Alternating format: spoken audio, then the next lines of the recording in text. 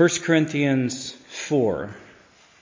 And if you have a marker, you might want to put it in Acts 18, if you want to look there, because we'll be there briefly. But we'll again be in the book of 1 Corinthians. We've been going through the gospel in this book. I think I have, for the time, exhausted what we'll study together in chapters 1 and 2. So I move to the next reference to the gospel in chapter 4. It's not the heart of the text, as was more the case in chapter 1 and chapter 15, but there's still much that we can find. So, my dear brothers and sisters in the Lord, let's consider tonight a result of the gospel when it is received. So let's pray.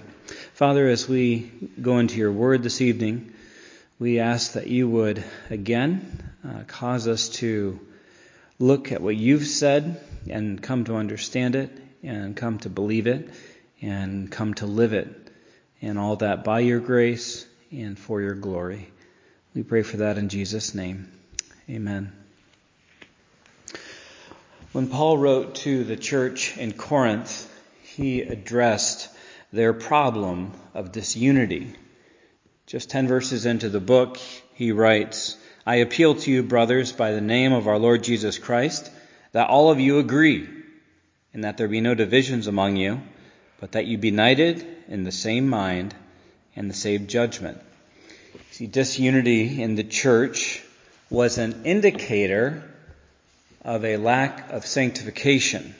Like many churches, the church in Corinth thought that they were mature believers. And they thought that, well, since we're mature, other people need to come up to our level. They need to come to hold our opinion. They need to be possessing miraculous gifts like us. And other people who don't have those things, who don't share our opinions, just aren't on the same level, spiritually speaking. And in the course of this letter, Paul will dismantle their reasoning and return them to basics about the gospel and about Christian living. And in doing that, Paul needed to address the relationship between the congregation and its leaders. Now, you recall that this congregation was split in their allegiance to different leaders, whether it was to Paul or Apollos or Peter or Christ. We see that in chapter 1. But in chapter 3, Paul points out that their strife, their division in the church, indicated their spiritual growth charts were lacking. They were still of the flesh. They were still infants in Christ. Chapter 3 says that. And instead of crediting God with the spiritual growth, they credited man. And indeed, God uses gifted people to build up his people, but the glory of God was being abandoned for allegiance to certain teachers. And so Paul reaches out to them warmly in chapter 4, verse 14. "I do not write these things to you to your shame, but to admonish you as my beloved children." Now, tonight we want to consider, how is it that Paul could address the Corinthians as his children? The answer is in verse 15. And then we'll see the reason that he pointed to this relationship in verse 16. So we'll consider these questions and answers and then highlight, how does the gospel fit into this text? So first, let's consider how it is that Paul addressed the Corinthians as his children. Obviously, these were not his biological children. Instead, they were his spiritual children. But how? Well, the gospel received produced a relationship of spiritual fatherhood. Paul occupied a unique relationship with the church at Corinth. It was the Apostle Paul who was the one who first preached the gospel to the Corinthians. And we find that story in Acts 18, of how Paul reasoned in the synagogues every Sabbath and tried to persuade both Jews and Gentiles. And his evangelistic work proved fruitful when Crispus, the ruler of the synagogue, believed in the Lord, together with his entire household. And many of the Corinthians, hearing Paul, believed and were baptized. Acts 18, verse 8. Paul was the one who was instrumental in the founding of the Corinthian church. And he refers to that fact with two images in the previous chapter, in 1 Corinthians chapter 3. The first image he uses is that of a farmer, where he says in chapter 3, verse 6, I planted, Apollos watered, but God gave the growth. Then he uses the image of the builder, verse 10. According to the grace of God given to me, like a skilled master builder, I laid a foundation, and someone else is building upon it. So when Paul referred to himself as their spiritual father, what he's doing is distinguishing himself from the other leaders of the church. Those we read of in verse 15, the countless guides. And obviously many of those were very skilled leaders, and they were effective. Because Paul has just said, Apollos watered. Other people have ministered to you. But Paul's relationship is unique. And it was because of that unique relationship that he feels the right to speak to them. And Paul believed that he was worthy to be heard by them. And it's based on that point, on that argument, he then turns to verse 16. In verse 16 of 1 Corinthians 4, it says, Therefore, I exhort you, be imitators of me. So the gospel received produced a relationship of spiritual fatherhood. And Paul's argument then is that there needs to be a likeness to their spiritual father. You see, imitation is expected of a son. The saying goes, like father, like son. But historically, that is really the case, unlike what happens in wealthy America. In individualistic America, a child does not have to take on the family business. A son doesn't necessarily have to become a farmer like his father. But in less wealthy countries, and other times, it was like father, like son. If your father was a farmer, you're going to be a farmer. And that's sort of the sense that Paul is making of this point. Those begat through the gospel preaching of Paul should resemble the Christian lifestyle of Paul. And when he says this is not overstatement or a misstatement. Repeatedly, Paul calls the saints, by inspiration of the Spirit of God, to imitate him. Let me read through a list of these. 1 Corinthians 11:1, Paul says, imitate me as I imitate Christ. Galatians 4:12, brothers, become as I am. Philippians 3:17, brothers, join in imitating me. 1 Thessalonians 1:6, you became imitators of us. 2 Thessalonians 3:9, we are a model for you to imitate.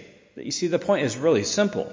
If you want to be like Christ, you must be like Paul. You won't be like Christ if you aren't like Paul.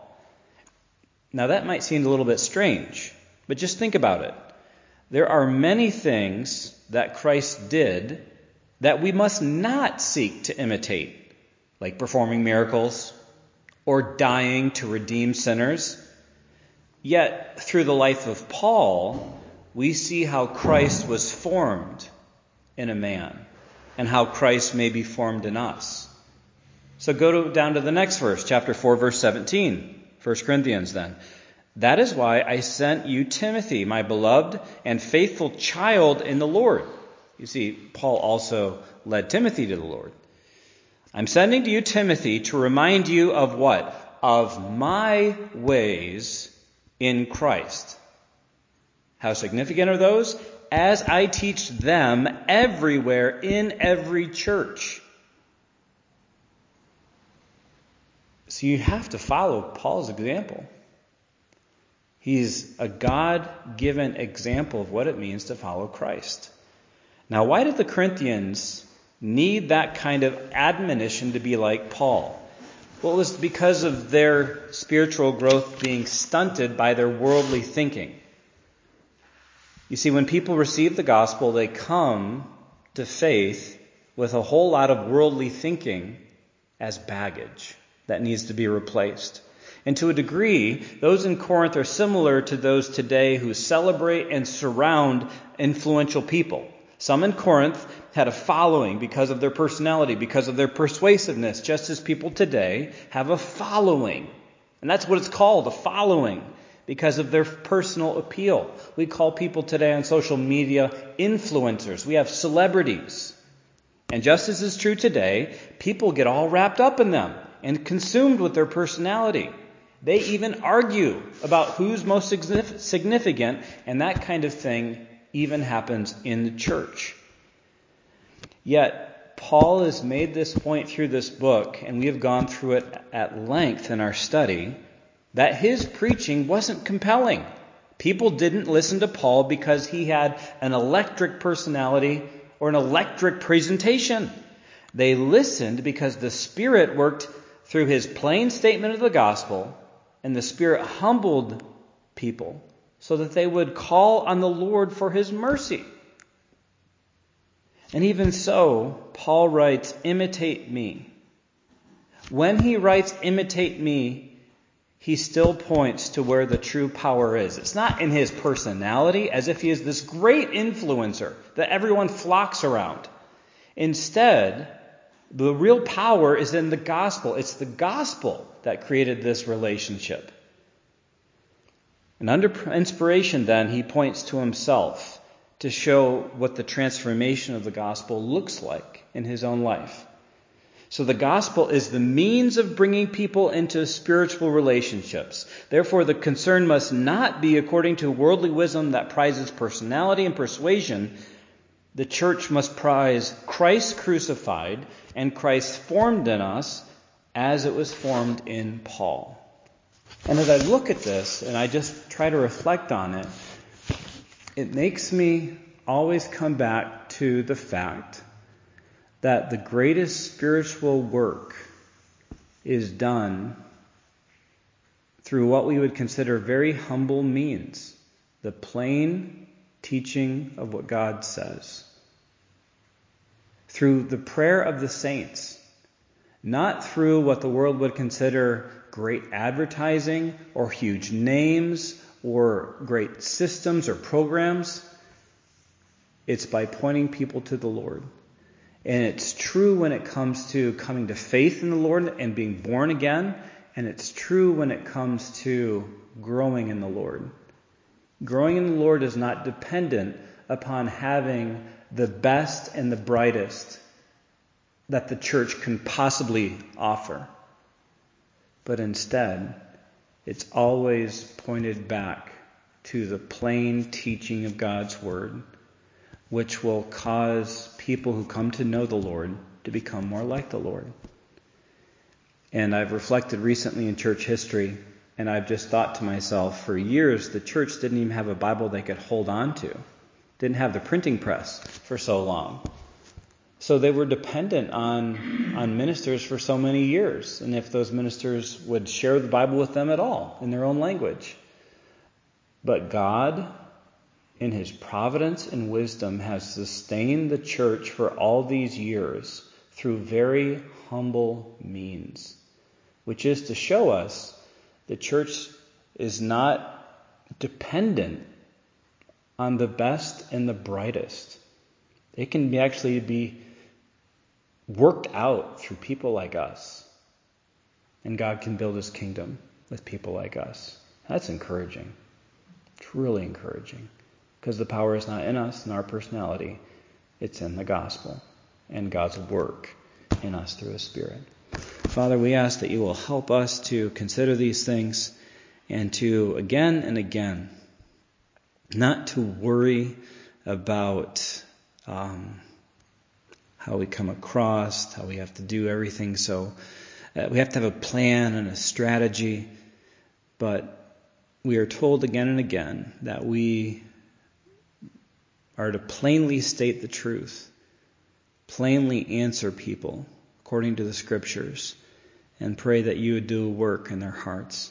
Obviously, we should love those we come in contact, love our neighbors, but may we not be fearful, and may we not have worldly wisdom, that everything has to be packaged in such a way that it will make the gospel effective, when that's not the case as we read through the book of 1 Corinthians. And we pray you'll help us to trust what you've said and not the wisdom of this world. We pray for that in Jesus' name. Amen.